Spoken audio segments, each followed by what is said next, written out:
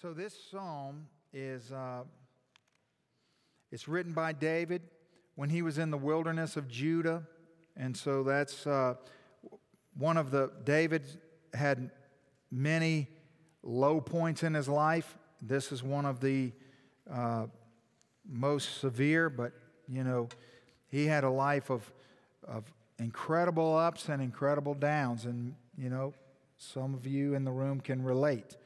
And that was certainly his life. And the beautiful thing about the Scripture is that it gives us the good, the bad, the ugly. It doesn't try to paint a picture that's unrealistic or something that we can't relate to, but yet we, in the Psalms especially, can find such comfort for our lives because we can literally just be met by God in the trenches that we're in everyday, regular life.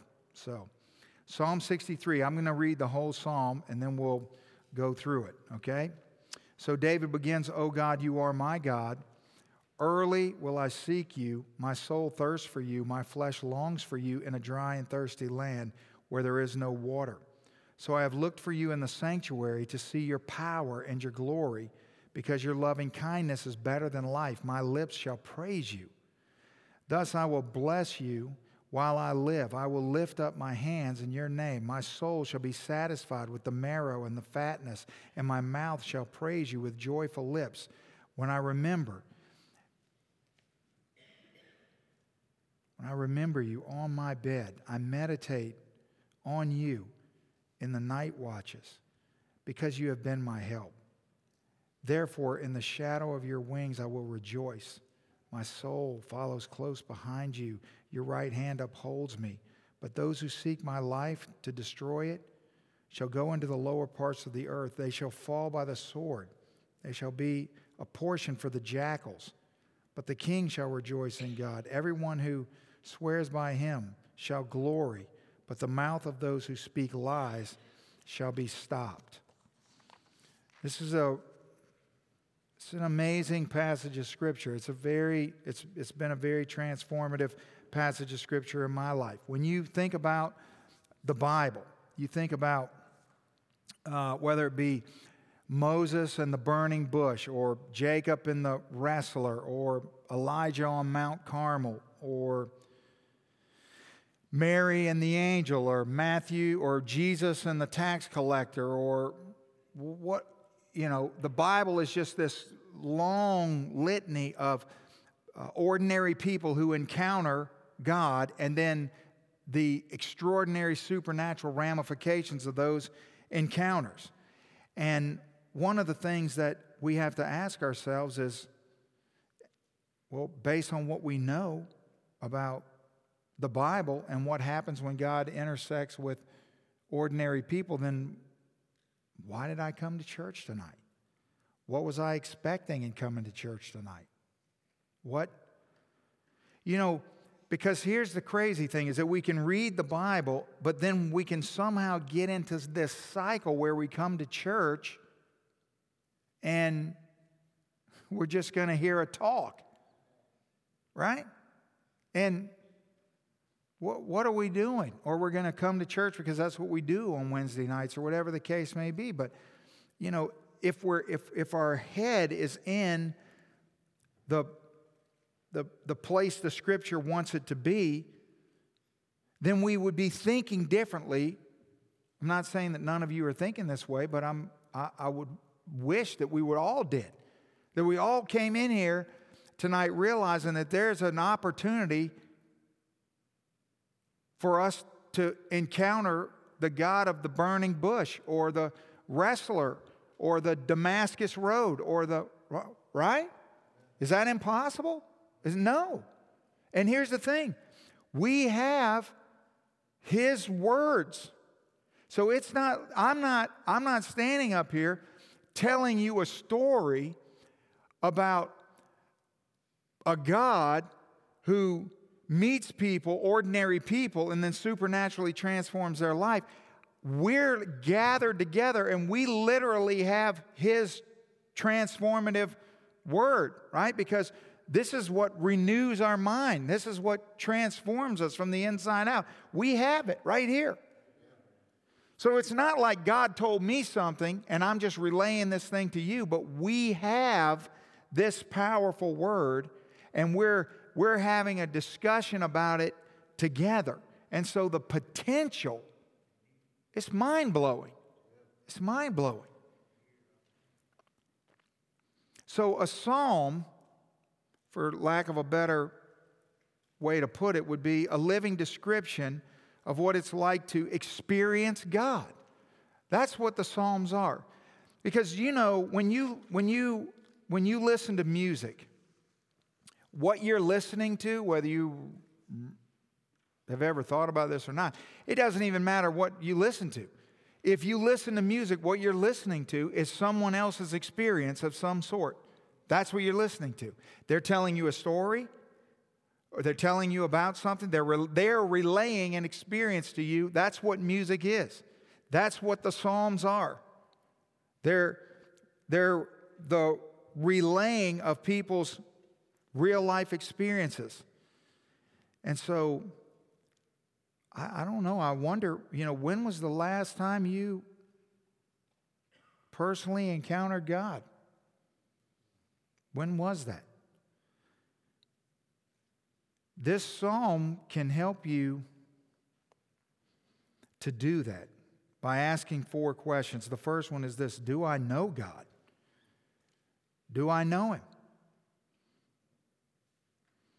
What was so helpful for me to spend a few days meditating on this psalm is how much it will, how much it helped me understand Hosea chapter 13. It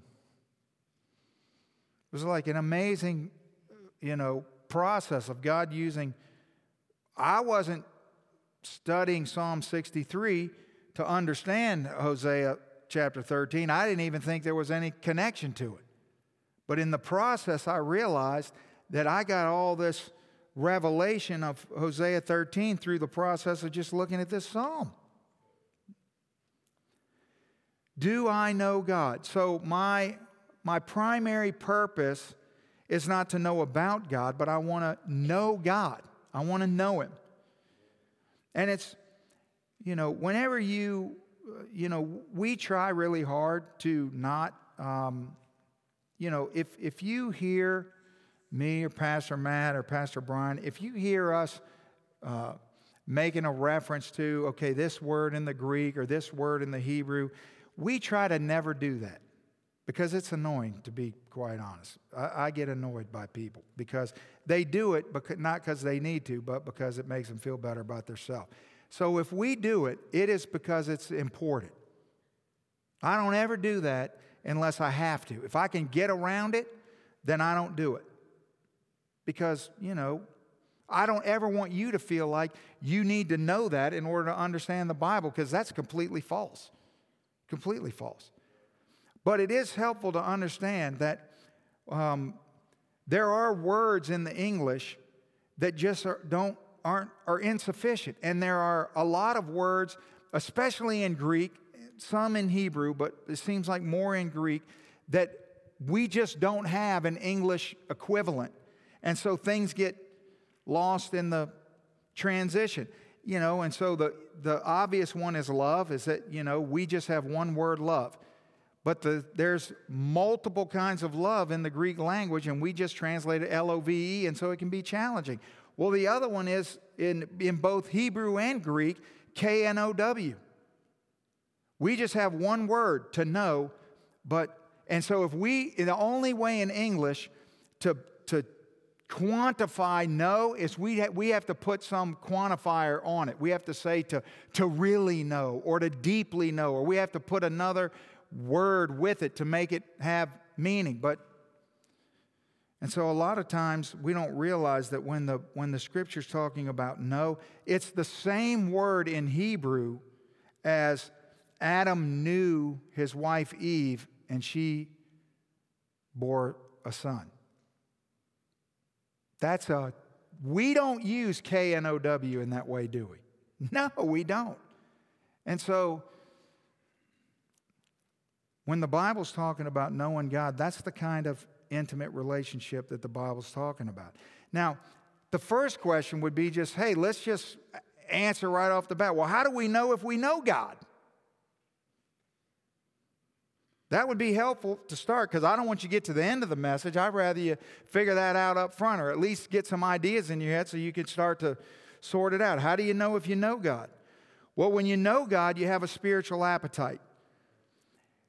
Now, if you have a spiritual appetite, we'll get into the specifics of it, but let's just suffice it to say, if there's no spiritual appetite, then we know for sure you don't know God. Okay? Now, spiritual appetite could be a little bit deceiving, so we're going to have to get more specific, but let's suffice it to say, that's step one. Do I have a spiritual appetite?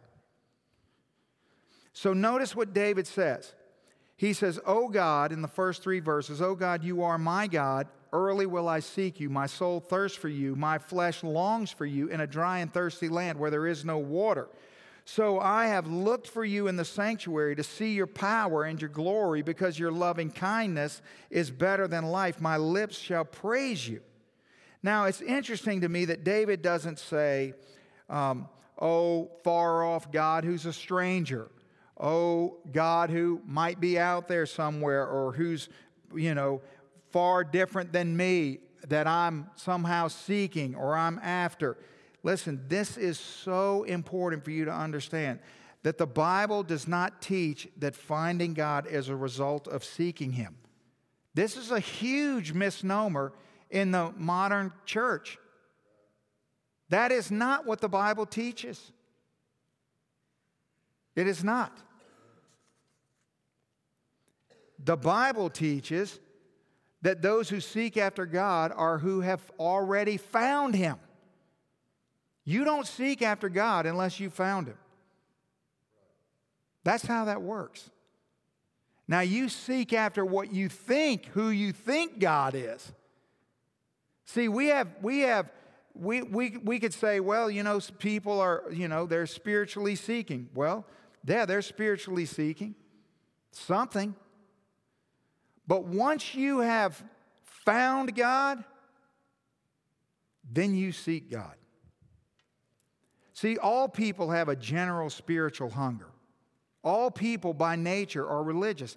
That's why every culture that's ever been in every corner of the world, whether it's the most isolated people in the world, have some form of worship, because it is innate to being human. So everyone does. In Acts 17, when Paul's there in Athens, he stands in the midst of the Areopagus and he says, "Men of Athens, I perceive that in all your things you're very religious. So as I was passing through, considering the objects of your worship," and he goes on to talk about, their various gods and the unknown God, because they're just trying to generalize everything. So people in general, everyone wants a God. Everyone wants a God of some sort. That's why the biggest challenge is always idolatry, which is us manufacturing a God. So you can manufacture some way, you can make something your God, or you can transform your idea of God into something that's going to, whatever it is, that's going to affirm your desires or your flesh or whatever you want. But because of sin, you have to understand, no one wants the real God. So you might think that you were spiritually seeking for God, but you weren't seeking for the God of the Bible, because the Bible says nobody does that. Ever. Never. Ever. Until you've been found by Him. That's how that works. So see, David says, "Oh God, you are my God." So he's right from the first thing out of his mouth. We know some things about David's relationship with God, because you don't use "my" in a relationship unless it is a specific relationship. In other words, my wife, my daughter, my son, those are very specific, deep, intimate relationships. But apart from that, you don't use "my." But David says, "My God." Not a God, not the God, not what he says. It's my God. It's a very specific descriptive, and it denotes the intimate level of the relationship that David has with God, which is telling us that David has been found by God. Because of everything he says, he's clearly spiritually hungry.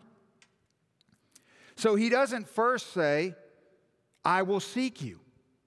That's not what he says.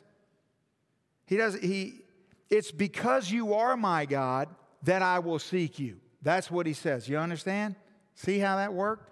We think it's the other way around, but it's not. See, sheep don't go looking for a shepherd. That's not how that happens. We were all lost sheep, weren't we? Isn't that what the Bible says we were? And what happens? It's the shepherd that finds and protects the sheep. Sheep never go looking for a shepherd. Sheep never think to themselves. Now, this is what sheep do. They go, hey, I think it would be good over there. Hey, I think there's something good to eat over there. Hey, I think I'm hungry. Hey, I think I'm tired. Hey, I think this. Hey, I think that way would be good. They have lots of ideas. But the idea that never crosses the mind of a sheep is, hey, I should go find a shepherd. You see? And that's us. So we have all these ideas that we might attribute to spiritual seeking, and they might fit into the category of spiritually seeking, but we're not seeking the shepherd. We're seeking what we want. That's what we're seeking. So, for example, in the book of Genesis from the very beginning, you don't find Adam and Eve walking through the garden calling out for God, do you? No, you don't. Look, in Genesis 3, the Lord called out to Adam and said to him, where are you? In John chapter 6, Jesus says, no one can come to me unless the Father who sent me draws him. Jesus says in Luke 19 to Zacchaeus, what does he say? The Son of Man has come to seek and to save.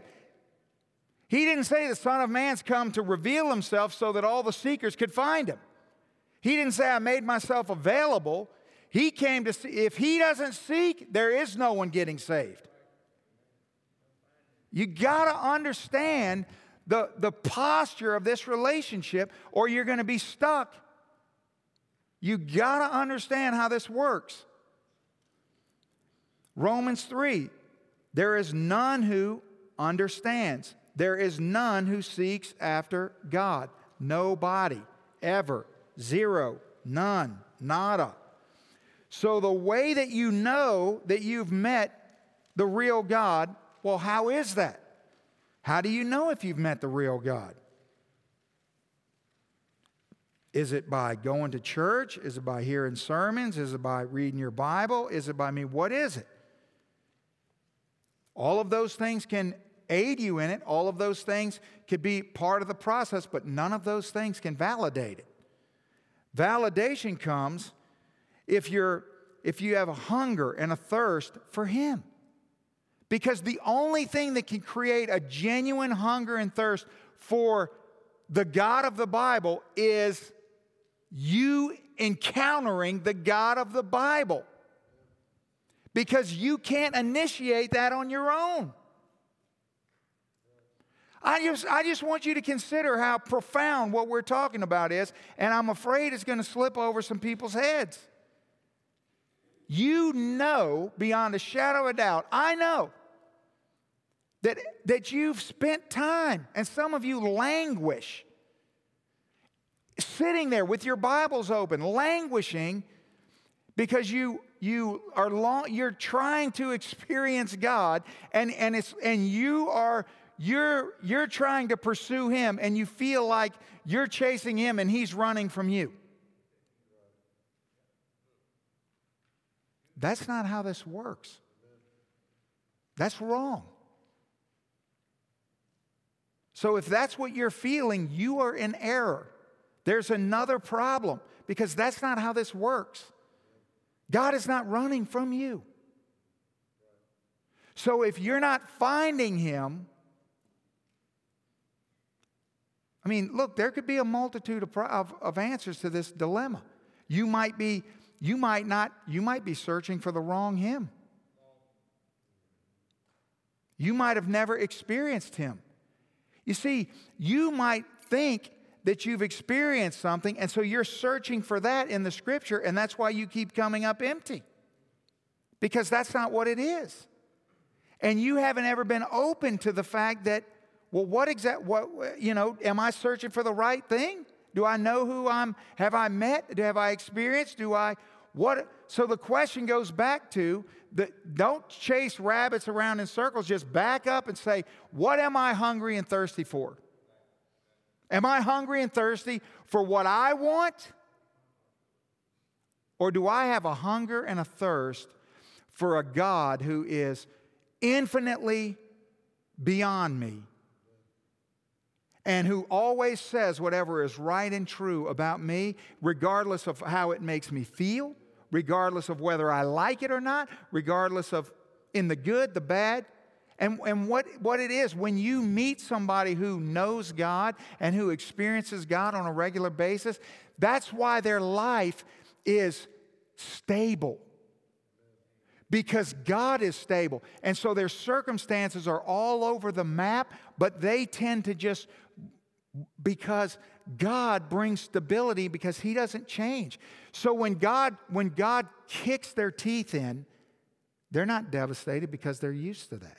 And when God elevates them to the mountaintop, they don't, flip out and start blowing streamers and lighting candles, because they're used to that, because that's how it is with God.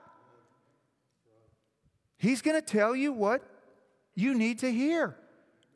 And it's always going to be true, and it's always going to be trustworthy, and it's always going to be, and so, but the desire, we all were born with an innate desire to manufacture God the way we want Him to be. And the only antidote for that is meeting the real God. That's the only antidote. And you're going to feel frustrated with religion until that happens.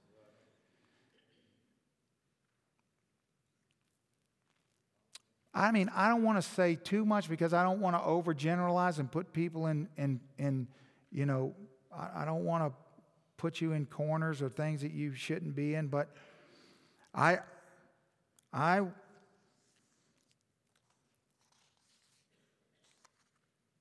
don't think that people who have experienced God, because I don't know this to have ever happened. It's never happened in my life, and I don't know of any of you that it's happened in your life.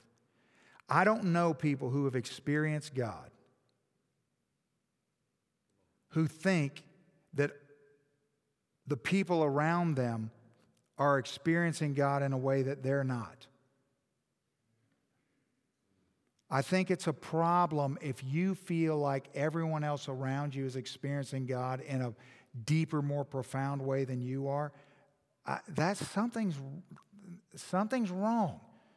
And it doesn't mean you've never met God, but it at least means there should be some conversation with somebody that you spiritually trust, who's mature, who can give you some guidance in that, because that's a problem.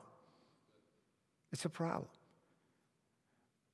I know that I don't always experience God deeper than everybody else. You know why? Because I know that there are people around me who experience the same God that I experience. And so I'm not threatened by that, nor am I puffed up by that, because it's the same God. But if you're constantly feeling like you're the one left behind, something's not right. Because you're not left behind. That's not how that works. So here's the principle, or at least the first principle, is that the sense of His absence is the evidence that He has touched you. That's how you know that there's a void. See, before I experienced God, I didn't know I wasn't experiencing God because I didn't know what it was to experience God. Does that make sense? Yeah.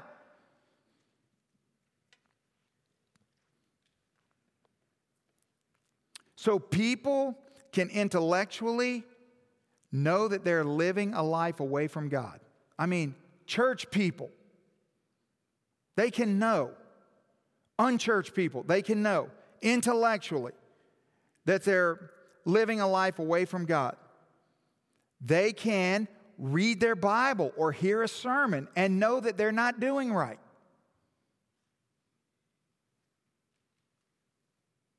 I mean, listen, you can listen to a TED Talk and know that you're not doing right and make changes to your life.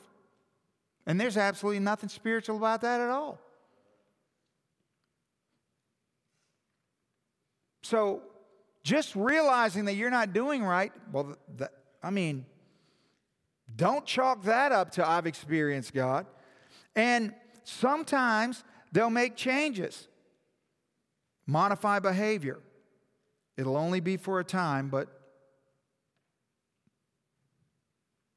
that's why you never just jump because there's been some momentary, instantaneous change. I mean, everybody in here knows. When you were a kid, you did it. You have kids. Your kids do it. You got in trouble for something. You know what you did? You modified your behavior to stay out of trouble. But nothing changed inside of you. And your kids do the same thing to you. Yeah. And so that doesn't mean anything.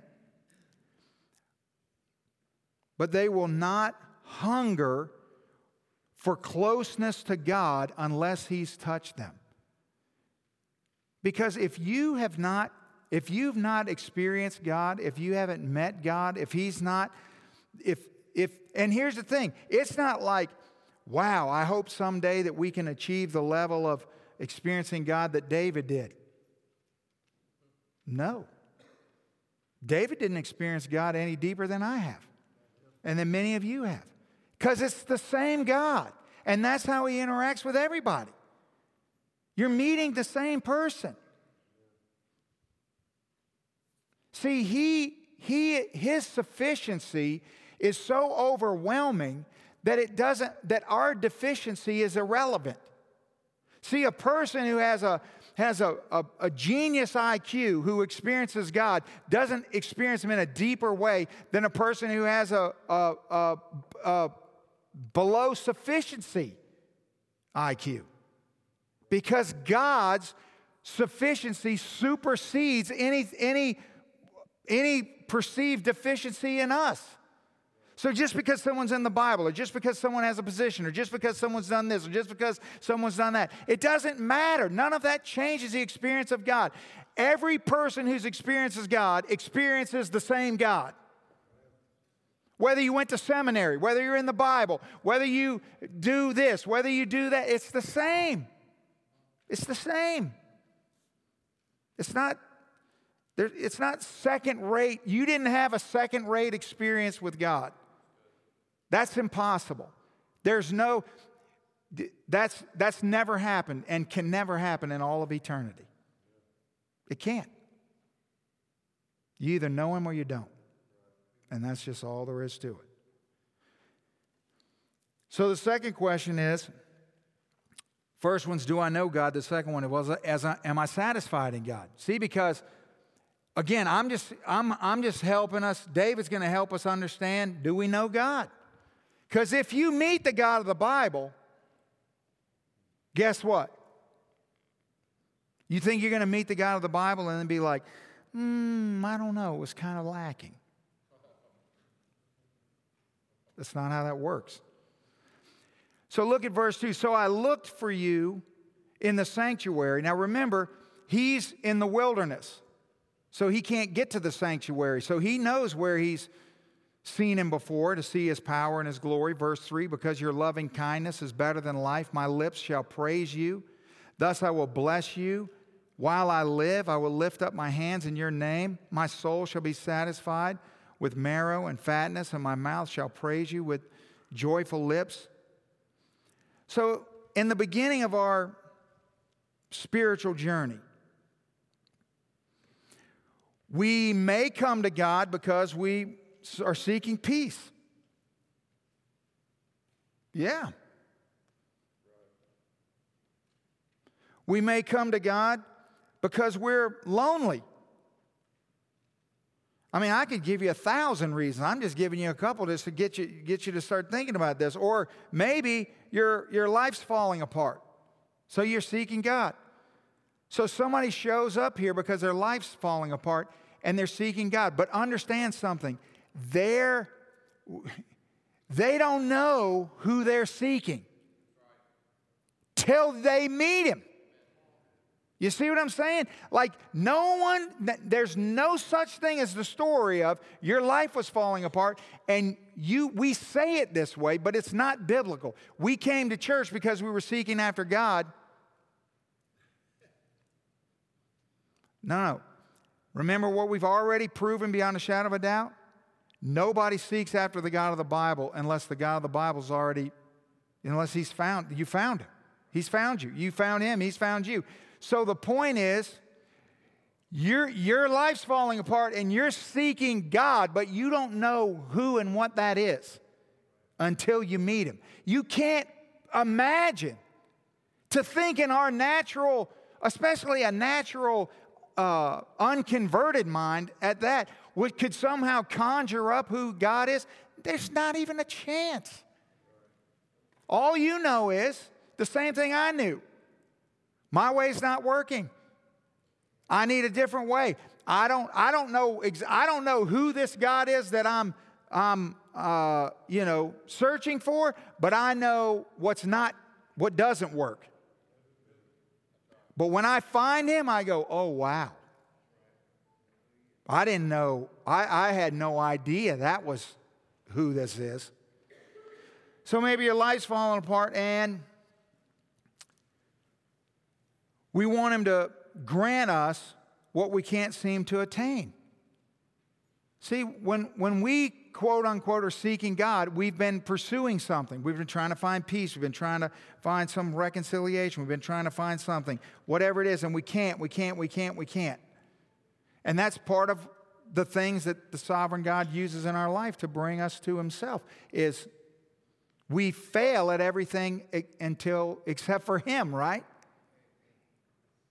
So what He'll do is He'll let us get to the realization that the God of our imagination or understanding or whatever we want to call it, we all have to get to some point of frustration. Then the moment comes and it's like, wait a second. What in the world just happened? See, this is a sign that we have yet to truly experience God.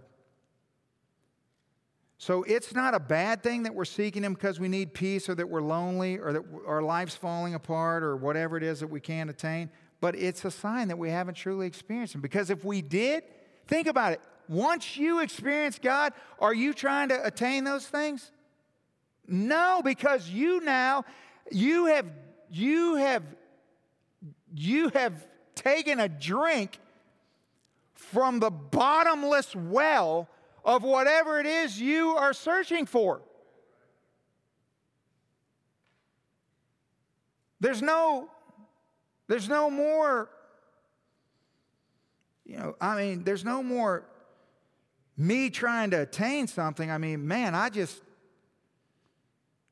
dove off into, it's like I'm trying to find a drop of water to quench my thirst, and I fell into the Pacific Ocean. And so you think I'm swimming around the Pacific Ocean going, where am I going to find some water? No.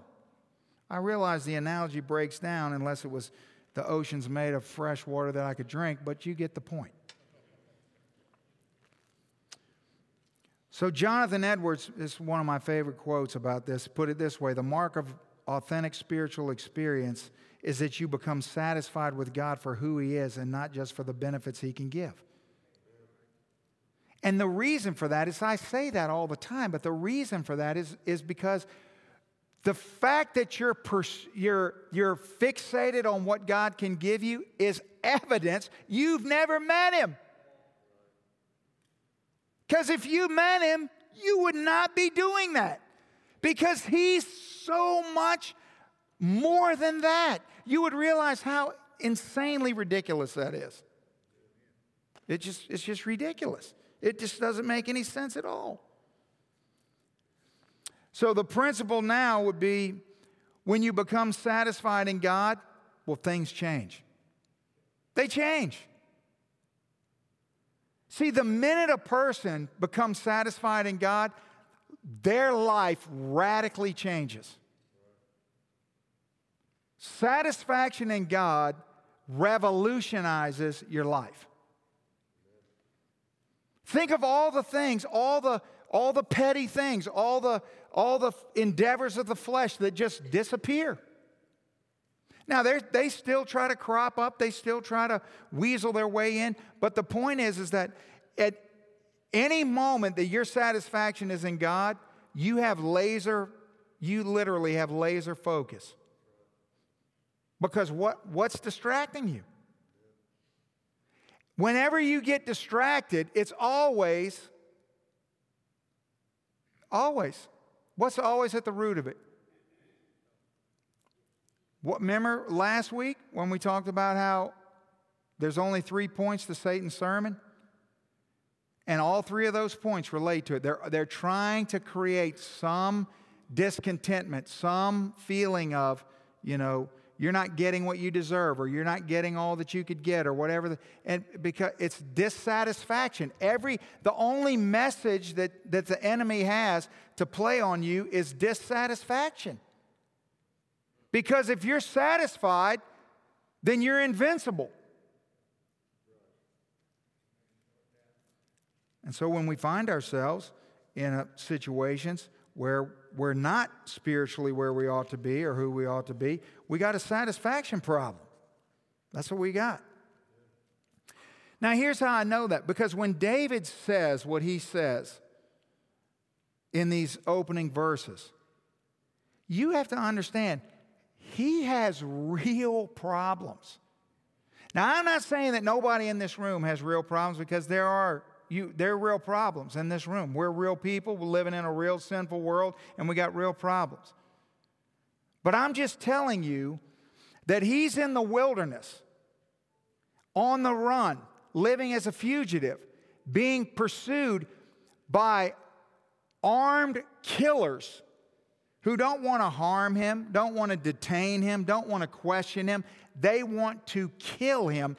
And the worst part of the whole thing is that the person who is behind all of it is his son, Absalom. His own flesh and blood that he raised, that he loves, is trying to murder him.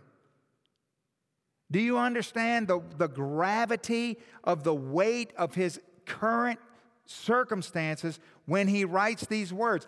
And this is what I'm trying to an unspiritual mind, it seems like, well, he's just in denial.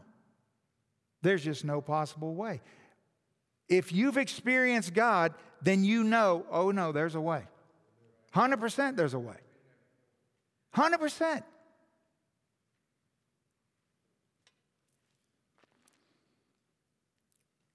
And as life is as unraveling as you think it could possibly get, he's not seeking help. He doesn't say anything. He's seeking God. You know why? Because he's met him. See, when you meet him, you don't want help. You want him. Because you know what? When the thing is like, my goodness, if I could bottle up what happens inside of me when I am in the presence of God, oh my goodness. Do you think I'm thinking about, oh man, what about, I'm worried about that, and how about, do you think when I'm in the presence of God, I'm going, oh God, while I got your attention, do you think you could, I'm not even thinking about all that. I'm just like, oh, what is happening right now? I don't have any problems. I'm in complete amazement of how incredibly awesome he is. And that's what David's not in denial. He's in reality. That's what he's in. The last thing you would do, and if you've experienced God in David's situation, you come into the presence of God, would ask for, you wouldn't ask for a thing. You just want to get as much of that as you can get.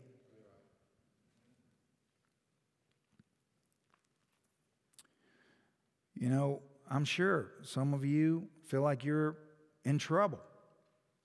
And you feel like the enemies of your life are pursuing you right now. And they very well may be. I mean, maybe it's marriage trouble. Maybe it's financial trouble. Maybe it's relational trouble. Maybe you're in a spiritual desert. Maybe you're out in the wilderness and you feel like your soul is dry and you find yourself, just spiritually parched. You don't listen to me. If that's where you feel like tonight, just please listen to this one thing. You don't need God to fix your problems. You just need Him. That's all you need is Him.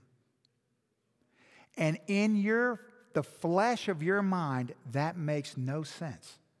It makes no sense. Before I experienced God, that I would think you are insane. But it's true. You don't need Him to fix anything. You just need, what you need is Him. Those other things, because Him, His presence in your life, it doesn't fix all the problems. But I promise you, it takes all the sting and all the urgency and all the, it's almost like spiritually, you become spiritually like a superhero. That's the only way I know how to explain it. You become spiritually. Like you're literally, that's where David is. Anybody would look at him and go, man, like I am glad I'm not him. Like you would get whoever you think is having the worst possible moment in their life, bring them to and go, show them David, and they'd feel better about themselves. And yet, these words are what came out of David's mouth. Does this sound like somebody who's... he's saying, I will praise you as long as I live with lips of joy. You see what I'm saying? It sounds insane. But when you experience God, it makes perfect sense. Number 3, do I remember His grace? So do I know God? Well, let's figure that out. Am I satisfied with God? Then the third question would be, well, do I remember His grace? Because if I'm not I'm just deconstructing. If I'm not satisfied with God, well then, what would be the reason behind that? Well, maybe I don't remember His grace. So what I'm saying is that you could take these questions and work in reverse. That's what you could do. If you said, honestly, if I'm being honest, in the quietness of my heart right now, I really am not satisfied in God. Okay. Where do I start? Right here. Do I remember His grace? Move to the next one. Ask yourself that question. See, he says in verse 5, my soul shall be satisfied with marrow and fatness. And listen, all that is just that's from Leviticus chapter 3. It's simply talking about the choicest parts of the sacrifice that were reserved, that people couldn't eat because they were special. They were reserved for God, or they were set aside for His servants, or whatever the case may be. And he's just simply saying, my soul shall be satisfied with the best of the best, and my mouth shall praise you with joyful lips. Notice he doesn't say, I'll be satisfied if you do this or if you do that. He doesn't say that. He just says, that's what I'm saying. It's just a blanket, I'll be satisfied. I'll be satisfied. If nothing changes, I'm satisfied with you, God. If it gets worse, I'm satisfied with you, God. I'm satisfied with you. When I remember you on my bed, I meditate on you in the night watches because you have been my help. See, he's remembering. He's remembering. Therefore, in the shadow of your wings, I will rejoice. He's remembering where he's been. He's remembering that his current circumstances, where he currently is right now, doesn't change what he has experienced in God. See that? Even when my son's trying to kill me. It's the craziest thing. See, when life is hard, but I would say when it's excruciatingly hard, you got to remember that God is sovereign and your circumstances are not. See, whatever else is going on in your life, that's the only thing you can think of, this is just a great exercise for you. Whatever it is that is just, you can't seem to get past, you can't seem to get over, you can't seem to find, whatever your big hurdle is or big problem is or whatever. This is just a great step one. I want you to understand something. Whatever that is, that thing is not sovereign. Whatever it is, it's not sovereign. It's not all-knowing. It's not all-powerful. But you're relating to it as if it is. I'm not saying it's not horrific. I'm not saying that it's not something that's going to take years. I'm not saying that it's something that will be with you the rest of your life and it will never go away. See, that's one thing. I'll never lie to you. I don't ever tell you. All of you that have lost people in your family and that I've done funerals for you and all of you, I tell all of you the truth. I don't lie to you. I don't tell you, don't worry, time heals all wounds. That is a lie. That's not true. I tell you, you know what? You might miss your loved one every day of your life for the rest of your life if you live 100 years. That's the truth. But don't fret because that pain is not sovereign. It's not sovereign. You know what? If you have some chronic illness, I don't tell you, well, I know God's going to take it away. That's not true. He might or he might not. I don't know that. I tell you the truth. You might hurt the rest of your life. It might get worse. But it's not sovereign. But I know who is sovereign. See, other things have an amazing ability to camouflage and masquerade themselves in our lives as sovereign. And we think we just can't, I can't get over this. I can't. Well, because you're relating to it as if it's all powerful. It is not all powerful. But God is. See, people will say, again, I say it all the time. I tell people who are grieving and hurting all the time. I tell them every time, I've told you this, you got to make a choice every day what you're going to focus on. Now, you can focus on what you have lost, which is what your flesh wants you to do. Your flesh wants you to think every day of what you've lost, doesn't it? Yes, I don't just mean physical loss. I mean whatever you feel like you've lost. Your flesh wants you to focus on what you've lost every day. And I say to you, you have to make a choice every day. Are you going to focus on what you've lost or are you going to focus on what you had? But guess what? I can't say that to everyone because it doesn't matter if it's not true. It's only good if you can't focus on what you had if what you had is not good. What I'm saying is that there is no power in positive thinking unless the positive thinking is based in truth. That's the only way it's any good. See, Oprah had half the truth going. Positive thinking is great if it's based on truth. But if it's based on a lie, it's a complete waste of time. It's a complete waste of time. So see, focusing on the positive is only helpful if it's true. So if you lost something in your life that was amazing, are you with me? It could be somebody or it could be something. If you lost something in your life that was amazing, and it really was amazing, then guess what? Bingo. You have to make a choice every day. Am I going to focus on what I lost, or am I going to focus on what I had? Because what you had was amazing. Now, if what you had wasn't amazing, then focusing on it and pretending like it was is not going to help you one bit. You know why? Because your soul knows it's not true. It's not true. The key is, what is the truth? That's the key. Not what do you want the truth to be, but what is the truth? So do you remember His grace? See, that's what I'm saying. Do you remember?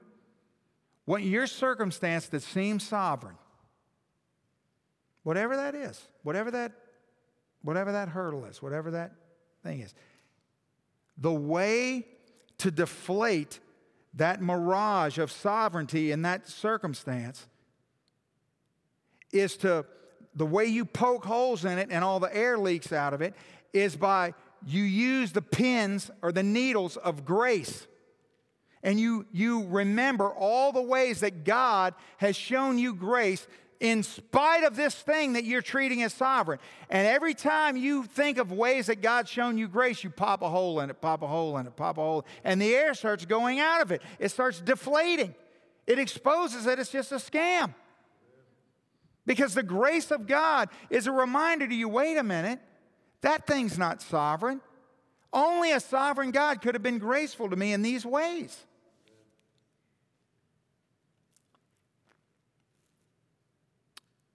Only God.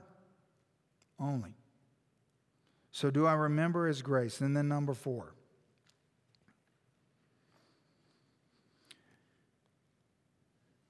Do I trust His justice? See, because if I'm not sure if I know God, you follow me? If I'm not sure, so then I ask the question, well, am I satisfied in God? And I go, well, no, I'm really not satisfied. So then, so I back up to the next step, which is, do I remember His grace? Now, you're sitting here, maybe you're sitting here and you're thinking, you know what? I don't see grace in my situation. I mean, is the Bible awesome or what? Look at how perfect this is. So what is the next thing, Dave? So what do you do if you go, I'm not finding any grace to pop holes in this? See, I don't see the grace in it. What's your problem? You got a justice problem. Because if you don't see grace in your past, the only way you cannot see grace is you're blinded by injustice. The minute you say, well, no, what happened to me wasn't fair, you wiped all the grace off. There's no grace. You got a justice problem. So what you have to do is, you can't force yourself to remember grace that you don't see. Can you do that? You cannot do that. So what do you got to do? You got to address your justice problem. So that's what you do. You go back. Look at what he says. My soul follows close behind you. Your right hand upholds me. But those who seek my life to destroy it. Now watch what he says. He's talking about his son. His own son shall go into the lower parts of the earth. We all know what that is. He's talking about his son. He says, they're going to fall by the sword. They're going to be eaten by jackals. Now, what does he mean by that? See, he's not saying they're not going to get me. He's not saying that they're going to win or they're going to lose or they won't win He's saying that there's zero chance they can succeed because they're fighting against God.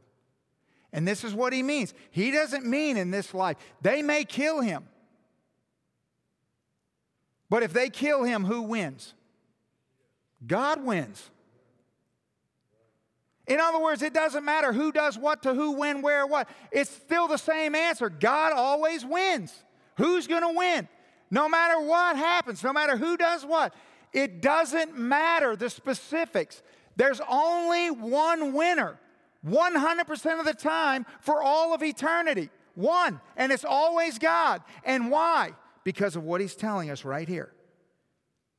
He's driving you to wrestle with this issue of justice. So this is the first thing that you got to deal with in your heart. If you're struggling here, you got to understand something.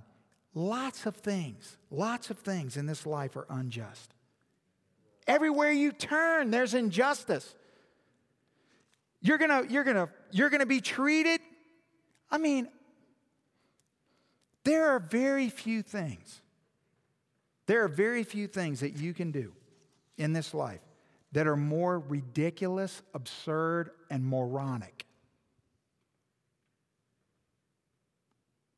than get mad because you've been treated unjustly. I literally just my head wants to explode. Because when you come to me with your big, long, drawn out, because you've thought it through, man. You've done it. You've had the trial in your mind. You've sat on the jury. You've analyzed all the information, and you've come to the verdict. And you're just coming to talk to somebody because you want affirmation that you're right about what you're saying. And I listen to the whole junk. And you know what I'm thinking? Maybe I should start saying this. I never have. I'm too afraid. I'm thinking, what did you expect to happen? What world do you think you live in? Are you a human on this earth? Do you live in the same realm that I live in? Like, in what universe would you think that you're going to get treated justly all the time? Like, you're the one who needs therapy. Right? But how do we get there? We've all been there. We've all been there. What is going on? So why does the Bible say, why does God record these words? Why does the Holy Spirit lead David to say, my son? It's probably the reason why he doesn't call him by name. It's too painful. So he's just like, the ones that are pursuing me. It's too painful to say, but he knows the truth. They're going to the lowest parts of that. They're going to hell. That's what he's saying. They're going to die by the sword. That means they're going to die. They're going to face judgment. They're going to face the second death. He's being theologically accurate in what's going to happen. Why does he go there? What does hell have to do with any of this? Oh, it has everything to do with it. Everything. This may be the most profound thing I've said all night. For some of you, this is going to be the thing that's going to go bing in your head, and you're going to get set free from this one simple thing, and then you're going to be able to go answer 4, answer 3, answer 2, experience God. And the reason why you've been struggling is because this right here. It's because our belief in a real and literal hell is what allows us to be merciful and gracious. See, when you're telling me this whole big thing about how unjust it was, and it was, like, I'm with you. I'm like, oh yeah, that's bad. Oh man, that's terrible. That is so bad.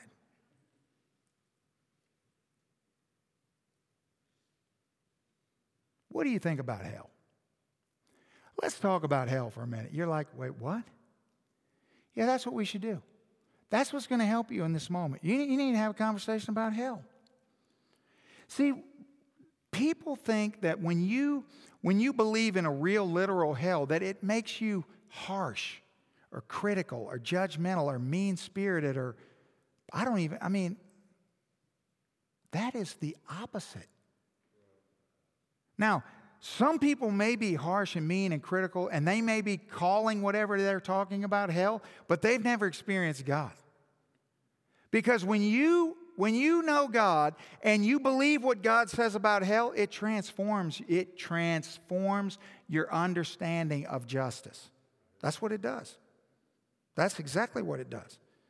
See, and so this is what I want you to see, is that for so many people, this barricade, and isn't it interesting that this is where we would end up, like in the most unlikely, nobody would ever guess this. You couldn't make this up. Like, God is so supremely wise. He just knows how to read us. Like I'm reading this psalm, I feel like God is like decoding my DNA. It's what it feels like. That's what you should feel like right now. That's what He's doing to you. He knows every molecule about you. And He's telling you something that if you're thinking to yourself, well, that's just not right, you're oblivious to who you are and what's going on. You're oblivious.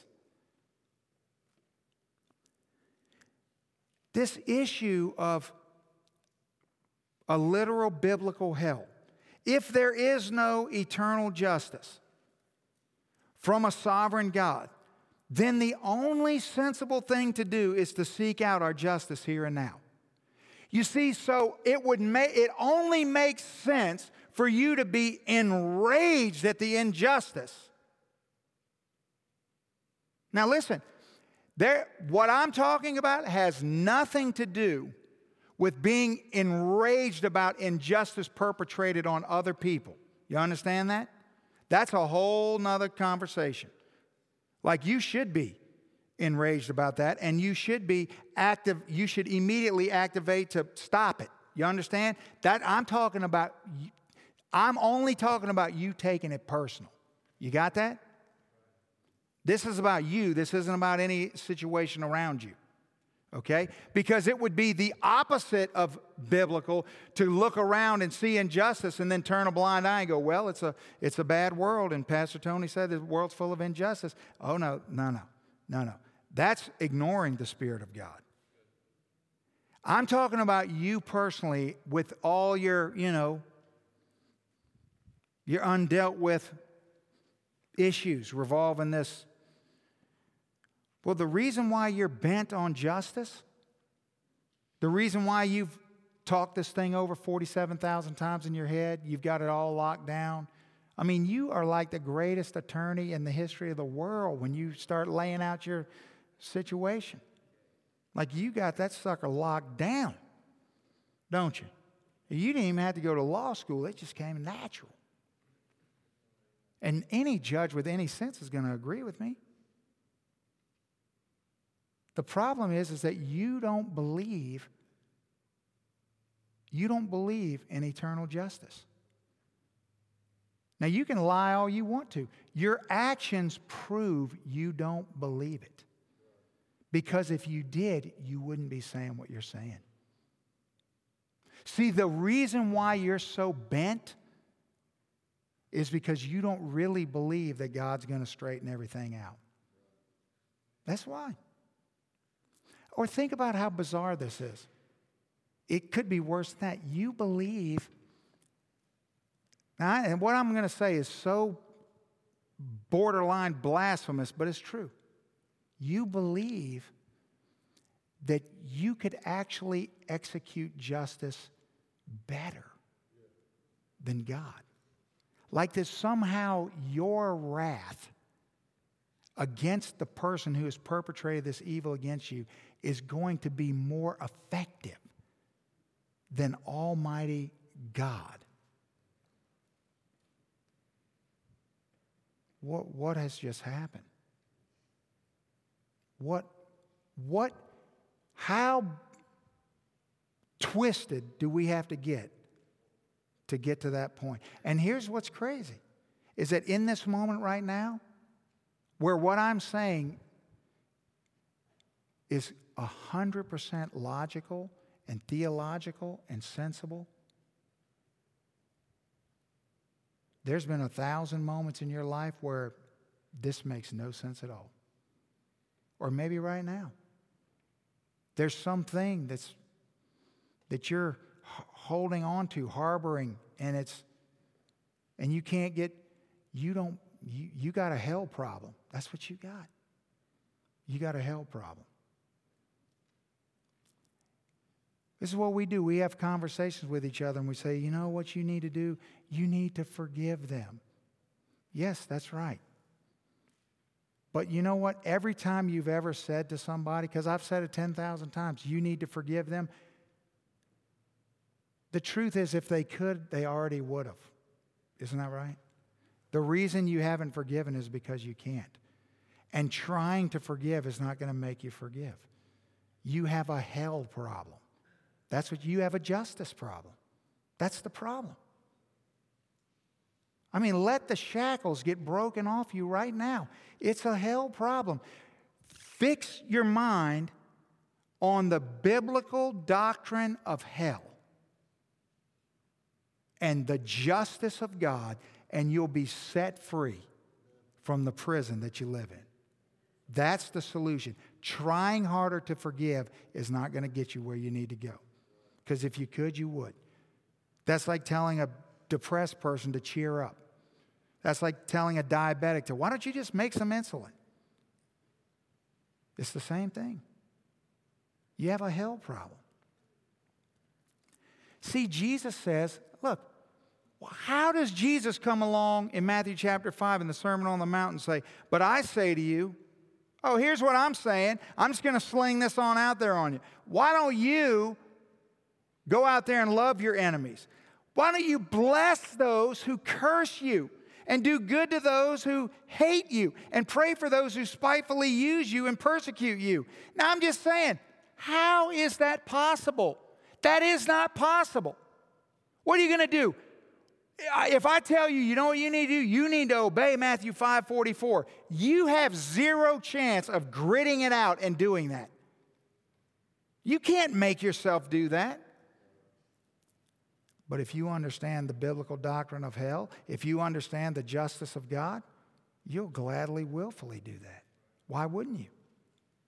Because you'll realize I'm completely unimportant in this equation.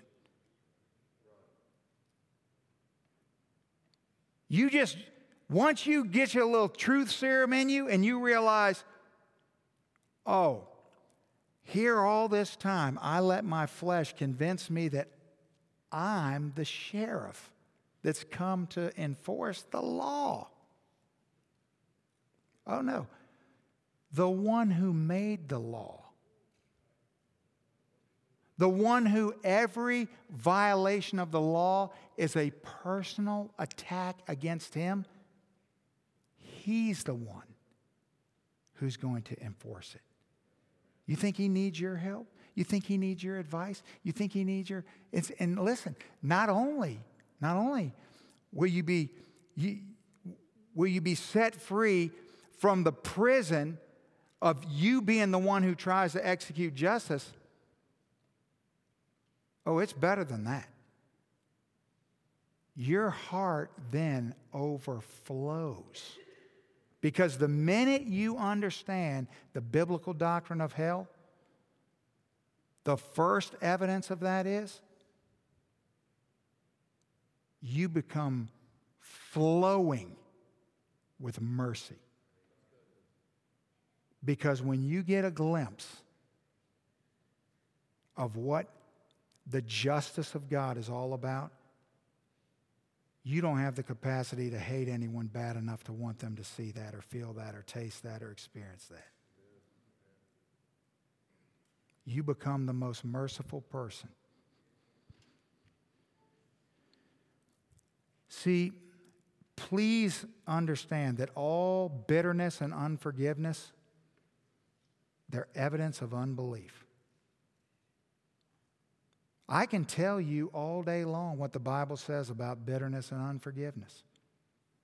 You already know what the damage that's caused by a root of bitterness that you let grow in your heart. I can warn you about all that. I can tell you about, I can read you the parable of the unforgiving servant, and you can try to wrestle with the end of that parable and try to convince yourself that that's just metaphoric, which is not. Every time I say this, every time, I've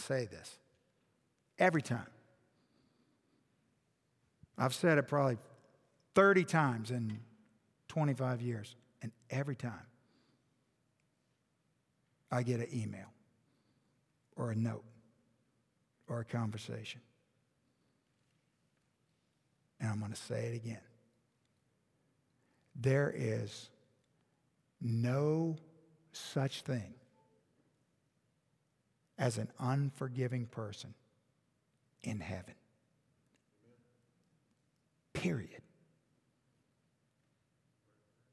None. They're not there.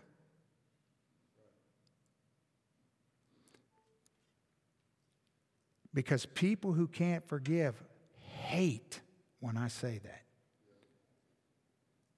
It's the truth. You can't be forgiven and not forgive.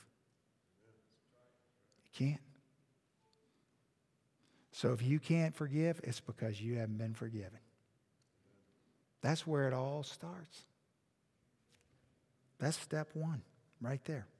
It's unbelief, period. You don't believe in real hell. You don't believe in real justice. You don't believe in a sovereign God. So here's the takeaway. The takeaway is that the gospel is for rebels and thieves.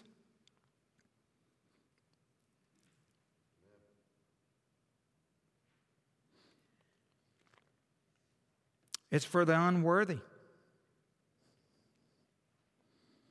It's for those who are prone, predestined to, made to wander.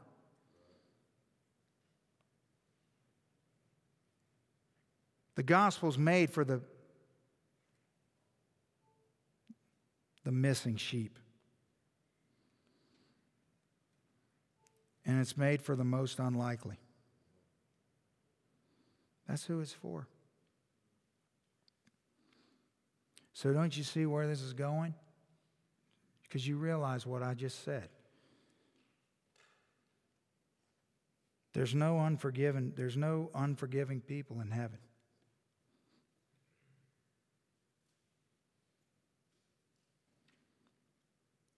And you trying to argue with me and say, I'm saved and I'm having trouble with this forgiveness problem. And I'm saying, I don't think you got grace needles poking into this sovereign situation.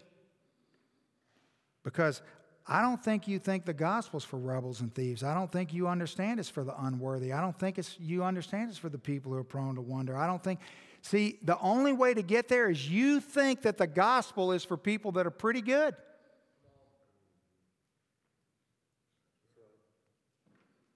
The only way you can get there is whoever's done you wrong, you're better than them.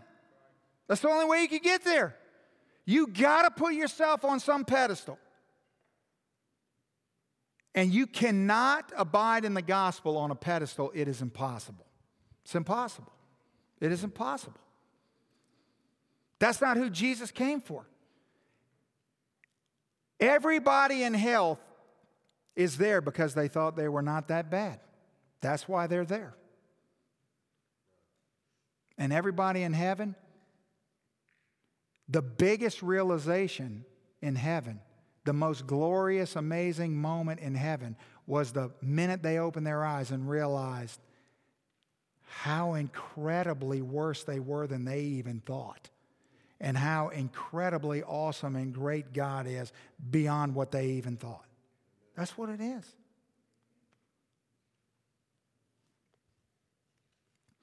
So just rest assured, there's nothing keeping you from knowing God except for you. God's not running from you. There's nothing keeping you from being satisfied in Him except for you. He wants that for everybody. For everybody. You can't read the Bible and come up with some different conclusion. Nothing's keeping you from remembering His grace except for you. Think about this. The reason some people can't see grace in their past is not because it's not there. It's because they're blind. There's no such thing as somebody that doesn't have grace in their past, is there? God shows grace to the just and the unjust. That every person who's ever breathed air on this earth, has experienced the grace of God. But do they acknowledge it? Do they remember it? Everyone. It's not just saved people. Everyone. Everyone can look. Isn't that what Romans chapter 1 and 2 say? And nothing is keeping us from trusting in His justice except for me and you. If I can't get over something, if I can't deflate the sovereignty of my situation, it's not a God problem, it's a me problem. It's a me problem. And so I'm not telling you about some amazing, great person named David who had some unique and unbelievable experience with God. I'm telling you about an ordinary guy named David who had the same experience you can have with the most extraordinary God you could ever imagine. And you can have that. You can have it today. You can have it tonight. You can have it. You can have it. He wants that for you. That's what He wants. And you say, I don't think He wants that for you. He slaughtered His Son so that you would be able to come to Him. You don't think He wants that? If there's a wanting problem, it is not on His side. It's that we want a different God. We want our God instead of the God. So let's experience Him for who He is and be satisfied in Him. And let the circumstances come as they may. Now the Bible makes sense, doesn't it? We could talk all night about all the things the Bible says that would make sense. That's why God hasn't given you a spirit of fear. It's not because there's not scary things out there. Oh, no, they're scary. But if you know Him, if you've experienced Him, then why would you be afraid of Him? You see? You see? You can love your enemies. You can bless those who curse you and persecute you. Not because you're weak or oblivious. No, the opposite. Let's pray. Father, thank You for tonight. Your word is so powerful and wonderful. God, thank You for each one here tonight. What a gift.